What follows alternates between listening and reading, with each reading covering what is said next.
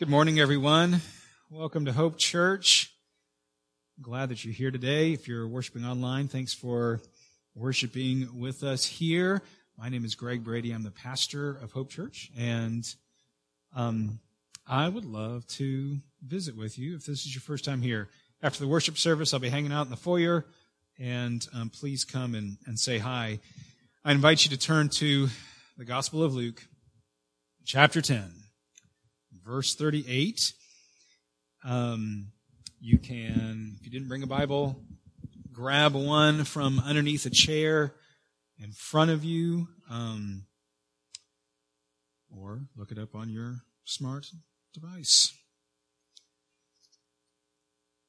Verses 38 through 42. As Jesus and his disciples were on their way, he came to a village where a woman named Martha opened her home to him. Now she had a sister called Mary who sat at the Lord's feet listening to what he said. But Martha was distracted by all the preparations that had to be made. And she came to him and asked, "Lord, don't you care that my sister has left me to do all the work by myself? Tell her to help me." "Martha, Martha," the Lord answered, "you are worried and upset about many things, but few things are needed, or indeed only one. Mary has chosen what is better, and it will not be taken from her." Heavenly Father, your word is a living word to us, and we ask that as we reflect on your word, as we hear it, that you would make it remain in our hearts and that it would bear fruit in our inner being. And we pray this in Jesus' name. Amen.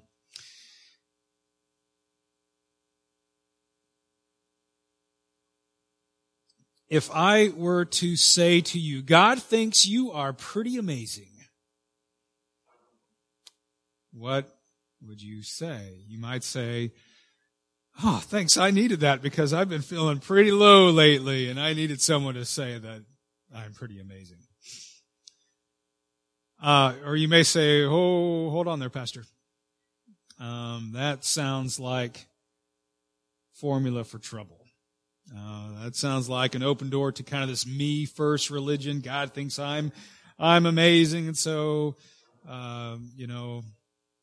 God must be all about making me happy and just telling me how wonderful I am. And I don't think that's what Christianity is about." Well, I get it. And I'm not talking about some me-first religion here. I'm talking about a very God-first religion. And I want to point out a few scriptures that point out why I think God thinks that you're pretty amazing. The first is Ephesians chapter 2, verse 10. And it says that we are God's handiwork created in Christ Jesus to do what? To do good works, which God prepared in advance for us to do. Or how about this scripture from the very beginning of the Bible, Genesis chapter 1. Then God said, "Let us make mankind in our image, in our likeness, so that they may," what? "Rule over all that God has created," the birds, the fish, the livestock, the wild animals, all the creatures roaming throughout the ground. Rule over it, God says. Let me give you one more. This is from 2 Corinthians chapter 5. "Therefore, if anyone is in Christ, the new creation has come. The old has gone, and the new is here." All this is from God, who reconciled us to himself through Christ. And then he gave us a job to do. He gave us the ministry of reconciliation. And Paul goes on to say that we are God's ambassadors. He has given us good works to do. God thinks you are pretty amazing, as God has given some amazing things for you to do. Now I want to ask a question that Phil Bronsema asked or referred to just a few minutes ago. How do you know which good thing to do? How do you know what actions you are to do, what you're supposed to do? There's lots of good things to do. How do you know which good thing God wants you to do? And this brings us to Martha from our story. And we generally have one way of seeing Martha from this story, at least I do, and that's Martha with her apron. There's like flour everywhere, all in her hair, and I mean, just kind of a dust cloud of flour. She storms out of the kitchen, and you know, she's out of breath because she's just storming all over, making sure the house doesn't burn down and the meal gets prepared because she can't go get takeout, unfortunately, back in those days. And that may all be true. Meal prep likely was the main thing, the main culprit of her frenzy. And we see that she's very comfortable with Jesus. He is a house guest, and she has no problem going up to Jesus and bossing him around, ordering him around. Jesus, tell my sister that she needs to help me out. I want you to notice something about Martha. Martha sees Jesus as having authority. But in this particular scenario, she tries to leverage Jesus' authority to promote her own agenda. I have this amazing meal to prepare, Jesus, thanks to you, and I shouldn't have to do it alone. I really do think Martha was pleased to have Jesus in her house, but it did mean work for her. And I think that's kind of interesting because Mary, too, sees Jesus as one with authority, but in a very different way. Because Mary is sitting attentively, listening to Jesus, what Jesus has to say. He has authority for her. She wants to learn as much as possible from him. Verse 39 says that she was sitting at Jesus' feet, listening to everything that he had to say. So that's the posture of someone that is wanting to glean as much from Jesus as possible. In other words, this isn't they're not chit-chatting. Mary is not giving Jesus an earful of the day's events. She's not just kind of, yakking with him. Now, they may have been mutually asking questions of one another, but you can be sure that Jesus was doing the teaching. And nor is Mary avoiding housework. She wasn't using Jesus as a diversion. And that's kind of the cynical way to think about Mary in the story. Maybe you thought of her in that way. Probably Martha was thinking about Mary in that way. If Martha's the type A personality, then Mary's the type Z personality. Has anyone accused you of being a type Z personality? Lazy? Just finding something else to do so she doesn't have to do the hard work around the house. But I want you to notice that Jesus doesn't have a rebuke for Mary. He doesn't rebuke Mary. He doesn't say, okay, well, enough of this diversion. It's time for you to get back to work. Or, break time's over, Mary. He doesn't say anything like that. And likewise, I want you to notice this too. Jesus doesn't have a harsh rebuke for Martha either, I don't think. And Jesus felt quite comfortable in giving people harsh rebukes, particularly when their heart was not in the right place. And so he would do this with the religious leaders frequently. Their heart was not in the right place, and Jesus had no problem giving them an earful. But he doesn't do that with Martha. At most, I think there's just a gentle caution that it gives to Martha. Because I think Martha's heart is in the right place. I want you to look at verse 40. And let's look at what is said of Martha. But Martha was distracted by all the preparations that had to be made. She came to him. Ask, Lord, tell my sister to help me do all the work. I don't want to do it by myself. Tell her to help me. And the word for preparation and work, it's the same word, and it's the word that means service. It's the word that we often translate as deacon. This is real important ministry stuff that she is feeling on her shoulders. Ministry for Jesus. I think her heart's in the right place. But there's a caution to Martha here, a caution for anyone who wants to go about their work or their service, both, without taking the time to listen intently to Jesus. And this caution, I think, is seen in pretty well-known Bible verse, John chapter 15, verse 5. And Jesus says this. He says, I'm the vine, you are the branches. If you remain in me and I in you, you will bear much fruit. And apart from me, you can do some things. He says, apart from me, you can do nothing. Nothing? Come on, Jesus. I can do something. I can do my day job adequately without Jesus. I can make up a bang-up presentation to my bosses without quiet time with Jesus. I might even be able to do brain surgery or launch some rockets without quiet time with Jesus. I bet you that's been done. I bet you there have been some good, successful brain surgeries and rocket launches without workers doing their quiet times with Jesus. So I think what Jesus really means is you will not have lasting fruit if you are not abiding in me. I think that's what he means by nothing. That nothing that you do is gonna really last. I mean, we think, oh yeah, it's gonna last, last at least a month. That brain surgery that I did, it's gonna last a little bit, Jesus. I think Jesus says, you're not thinking far enough. Think 100 years. Think 1,000 years from now.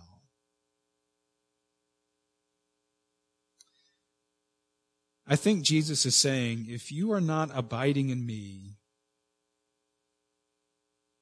maybe even some of the things that you think are your greatest work 100, 1,000 years from now might not make all that big of a difference in the long run. I invite you this morning to see your life in a very big way. Not measured in single years or decades, but to see your life and the fruit from your life as lasting for thousands of years. The fruit that will last, that Jesus says you will bear if you abide in him and he abides in you.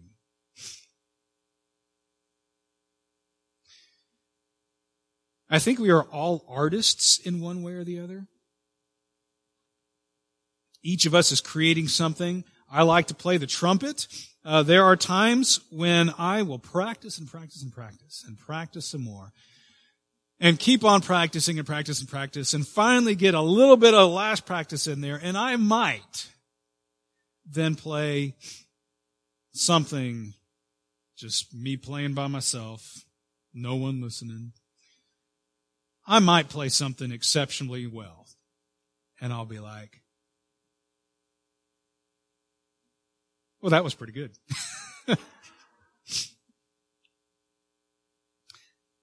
And one of the joys of work is being able to say that about whatever your work was that went pretty well. Maybe it was that bang up presentation and you just kind of wowed your bosses. Ooh, that was pretty good. Or maybe you did some great research, or you waded through a really complicated personnel issue at work and you worked these to a good resolution, or you taught a really good lesson, and at the end of the day you can say, that was pretty great. That was pretty great. But the thing is, it is only the Lord who knows what is the fruit that will last. I mean, maybe my trumpet playing has lasting fruit. Maybe God enjoyed my playing in that moment, or who knows? Maybe God was saying, "Hey, Brady, quiet! I'm trying to listen to Wynton Marsalis. He's playing right now." God gets to the point is God knows what will bring lasting fruit 100 years, 1,000 years from now. He has the perspective. He has a perspective of what won't really matter, likewise, in the grand scheme of things. He has a perspective of what will bring lasting fruit. And I think this leads us to one of the just super inspiring things about being a Christian. And I want to put it on the screen because I think it goes against a lot of what we learn from culture around us. I think this is true about being a Christian. I want you to see this. It's gonna rock your world. All right. Here it is. Anyone can produce fruit that lasts for eternity. Anyone can produce fruit that lasts for eternity. We are accustomed to believing, I think our culture teaches us that you must be great at something in order for your fruit to last for eternity. I mean, we all know that IKEA, for example, can, make a pretty good, inexpensive kitchen table. And we know darn well and sure that IKEA kitchen table is probably not going to last as long as that Thomasville kitchen table. If I'm an expert at my craft, it might last a long time. That's what we see from our culture. My DIY art project at home might have a little bit of lasting value in my household, but it's not going to be remembered the way that Monet's stuff is going to be remembered. Because Monet is an expert at his craft.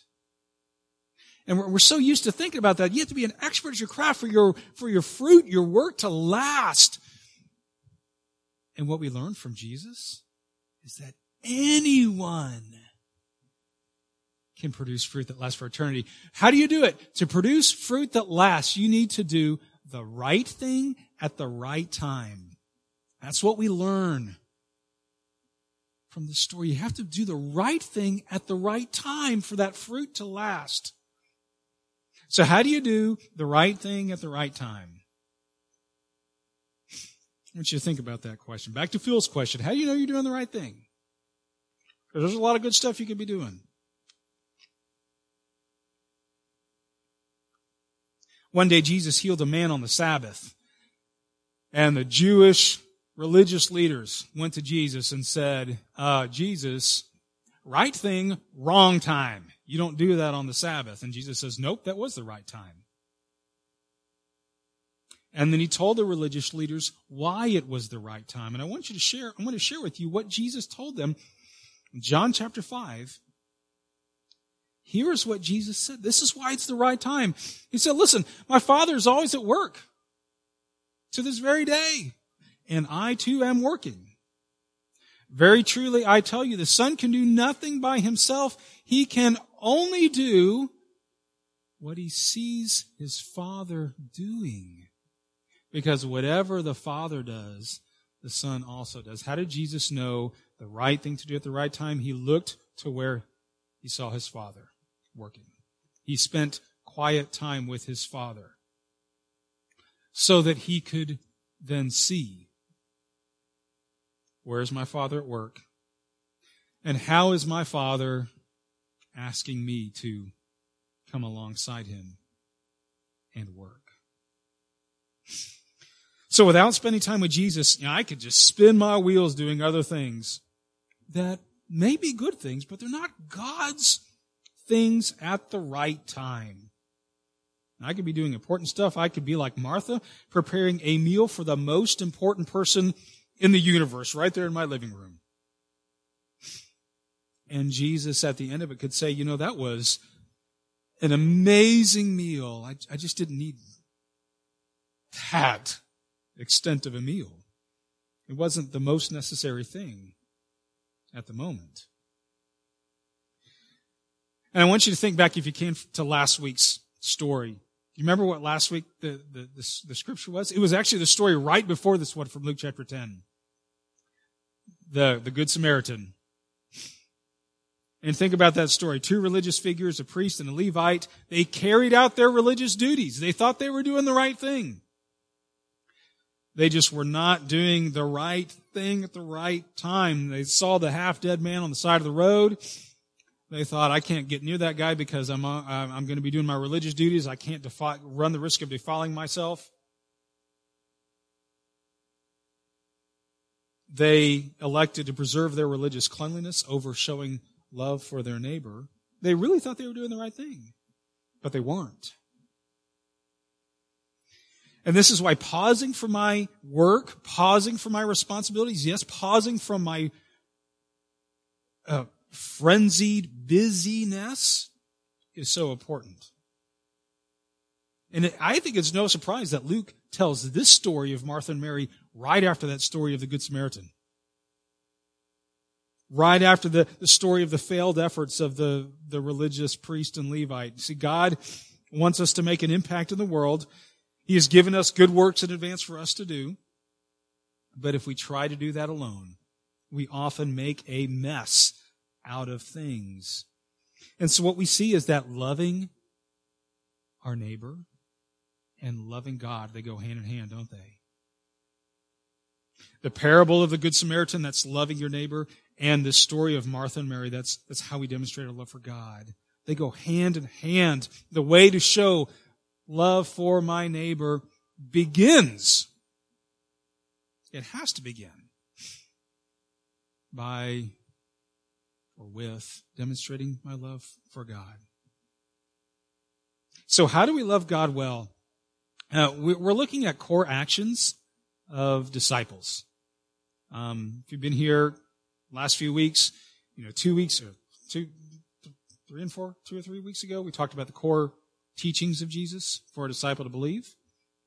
Last week, we went through the core actions of someone loving their neighbor. And today we're talking about the core actions of how do we love God well.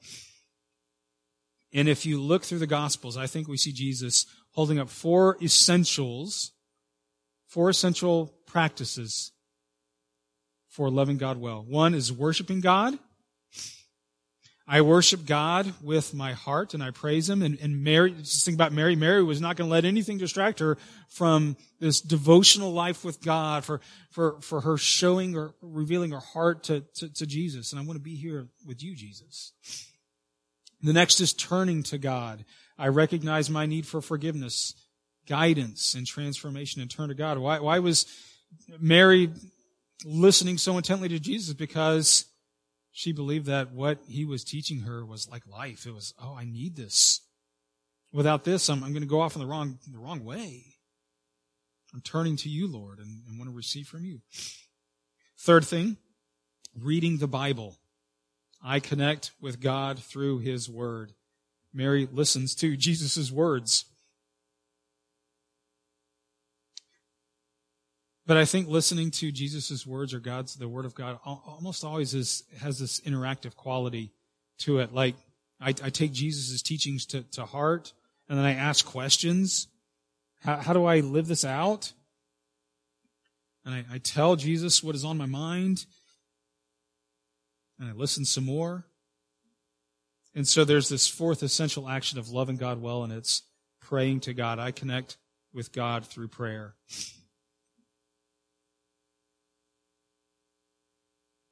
And when we do this, I think several important things happen.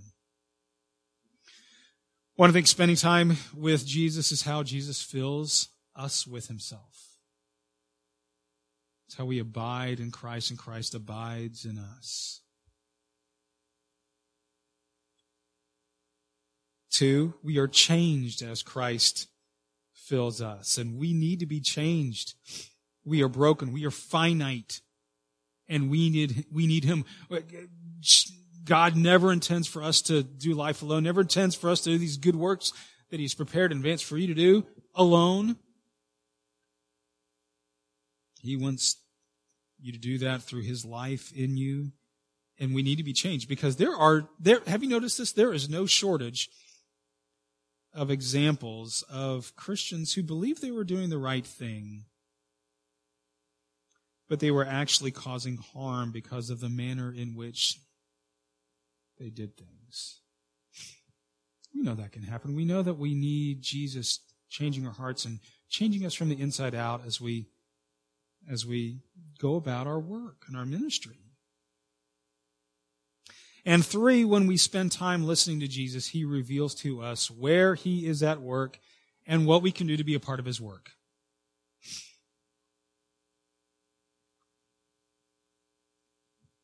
So what I would like to suggest a daily time with Jesus. Like you spending time daily with Jesus in an intentional way, that is absolutely necessary in life. We do not live by physical bread alone, Jesus says, but by every word that comes from the mouth of God. And I'm going to give you this is just a suggestion, a proposal, of a 15-minute daily Bible R&R, reading and reflection time. And I want to challenge each of us to try to do this daily. And at first you'd be like, 15 minutes, I can do that. Wait, no, 15 minutes? What, are you kidding me? 15, I cannot do 15 minutes. You don't know my busy day. You don't know how my day gets out of hand. Listen, I want to give you just 2 quick stats on 15 minutes, because I'm an engineer and I like numbers. 15 minutes out of 24 hours. That is 0.0104. Can you give 1/100th of your day to listening to Jesus? 1/100th. Can you say? Can you? Yeah, I can do that, right? I can do that. All right, wait, no, you're thinking, wait, yeah, you did that out of 24 hours, and I'm asleep for a third or a quarter of my 24 hours. You can't count that time, right? All right, so fine. We'll give you 7 hours of sleep. Here's 15 minutes out of 17 hours. 0.0147. Can you give Jesus 14 thousandths of your time? Maybe 15 thousandths. Okay, yes. We can do this, right? We can do this. We can do this. I can make this happen. So find 15 minutes out of your day. Somehow. Take 1 minute of every hour and do something different so that you can pile those 15 minutes that you've saved together. Whenever you want to do it. Whatever time is best. Doesn't have to be 5 a.m. You don't have to think, man, I'm not a morning person. You're going to ask me to get up at 5 a.m. You don't have to do that. Just whatever works best for you. Could be in your office. Could be in your cubicle. Could be in your bedroom. Could be in your closet. So what do you do with 15 minutes with the Lord? Here's my suggestion. You can change this, alter this, do whatever, but if you want to try, if you don't have any idea, want to try something, try this. Daily time with Jesus. 1 minute. I want you to pray.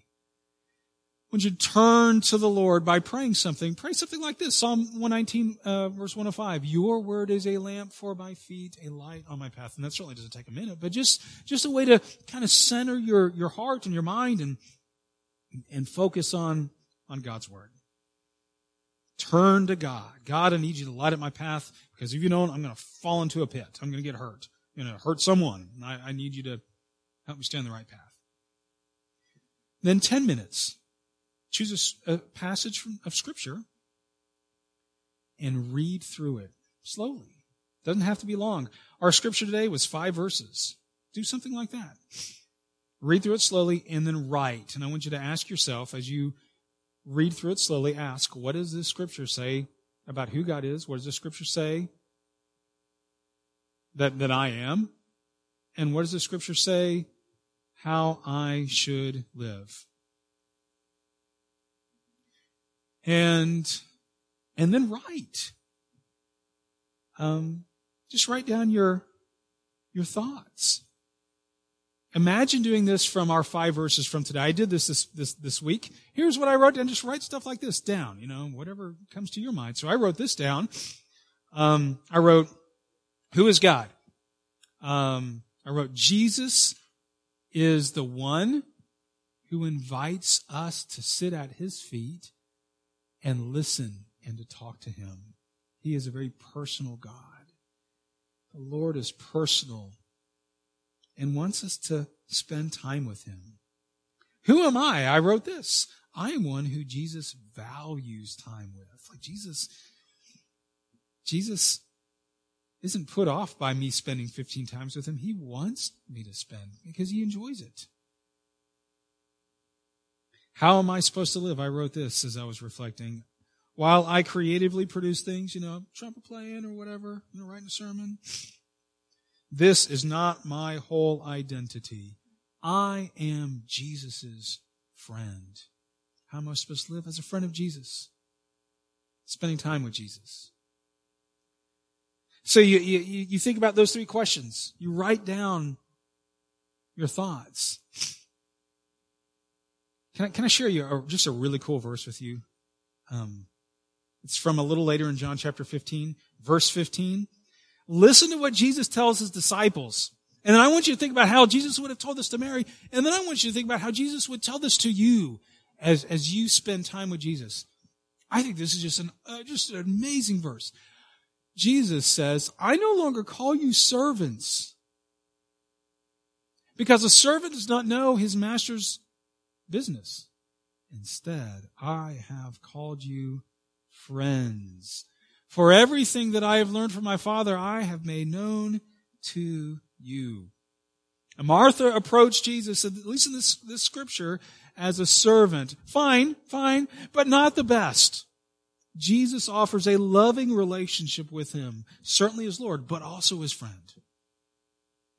And when you sit at Jesus' feet, because he is your friend, he says, I will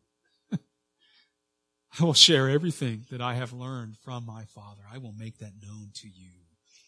Jesus will make known to you the Father. A promise from Jesus. So you spend about 10 minutes reading the scripture, slowly thinking about it, and writing out, what does it say about God? What does it say about who I am? What does it say about how I am supposed to live? And then spend 4 minutes praying through what you have read and through what you have written. Do you know the very next story from Luke? So, parable of the Good Samaritan, loving your neighbor. Mary and Martha, loving God.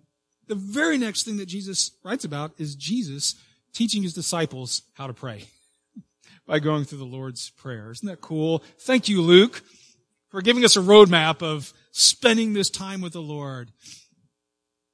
And so spend 4 minutes just kind of praying through the Lord's Prayer. And I think you can kind of engage what you just read as you pray through the Lord's Prayer. A few months ago, we went through the Lord's Prayer and preached some sermons on the Lord's Prayer. And I gave you a little rhyme for how you can think through praying the Lord's Prayer. And you probably slept since then. So here's that little rhyme again, going through the Lord's Prayer. God's name, God's place, God's gifts, God's grace, God's ways, always. And so just kind of go through the little rhyme, praying through the Lord's Prayer. Begin by praising God for who he is. Focusing on his name. God, thank you. Thank you for being personal. Thank you for inviting me to be with you. And I know we're sitting here, Lord, together, but I also know where you are, your place. You're on the throne over your kingdom. And I want to commit myself, talking about God's place, and I'm going to commit myself to living for your kingdom. And so I want to listen to you and hear from you what you would have me do to help you bring about your kingdom. And then I pray for God's gifts. Give us this day our daily bread. Give me my physical daily bread, my physical needs, but also the spiritual needs, the things that I need for me to live faithfully to you. So give me a humble heart. I'm thinking this, if I'm reading this story about Mary, give me a humble heart just like Mary had that listens to you and wants to take everything that you say and apply it to my life. So give me a humble heart. And then I pray for God's grace, where I confess my sins and I rely on God's grace. Lord, help me. I know that I can squeeze you out. I can get so preoccupied with things that I don't do this 15 minutes with you. But I don't want to live guilty. I want to confess it to you and live in your light. And to do it again, I want to recommit to spending this time with you. You receive God's grace and forgiveness. And then I'm going to pray for God's ways, for God's kingdom and power and glory to happen. God, may your ways be a reality in my life. I want to receive your ways of goodness, but I want to live your ways. And then I just finish with an always. I want this to happen always, Lord. The kingdom, the power, the glory are yours forever and ever.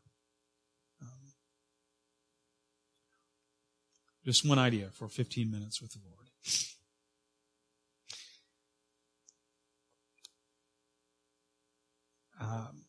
When I was a kid growing up, we had family birthday parties. And they were great. My grandparents were here, Clear Lake, had some aunts and uncles and some cousins, and we would get together for family birthday parties.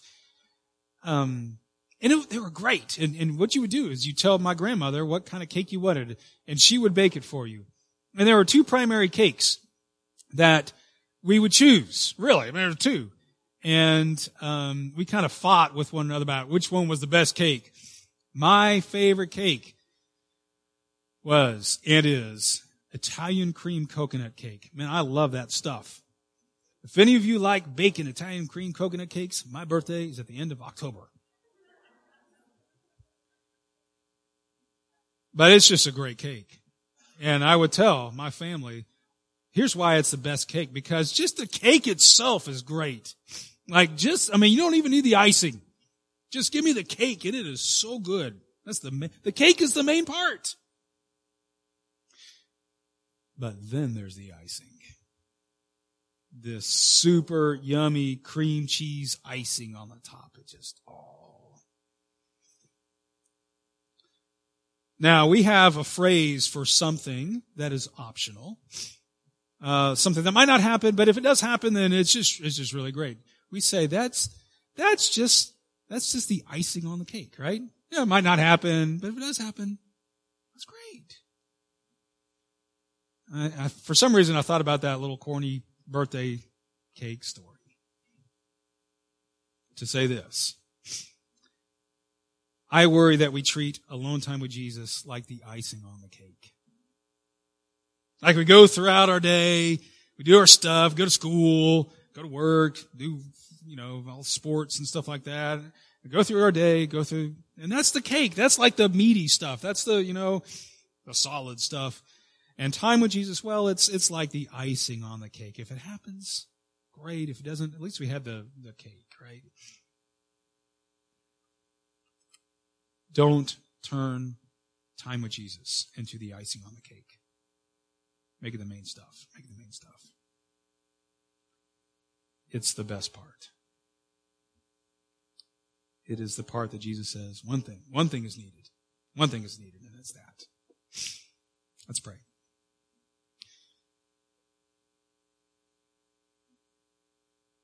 Our Lord and our God, thank you for loving us. Thank you for inviting us to come and meet with you. And we pray that this morning we will have done that. You are present, Lord. We've certainly met with you, but we pray that increasingly we would be meeting you with humble hearts and loving hearts and grateful hearts and courageous hearts, ready now to take what you have given to us, these words of life, ready to take them and live them out and be faithful with what you have shown us to do. Lord, as we come to you now, we pray that you would make us whole, that we would be able to confess all that we've constructed to be barriers or that serve as barriers between us and embracing you and living out all of your commands and living holy and loving lives. We know that you've forgiven us. But your grace is not just this permissive grace. It's not at all this permissive grace. It is a grace that changes us and transforms our hearts. So, Lord, please change us now as we continue to worship you. In Jesus' name, amen.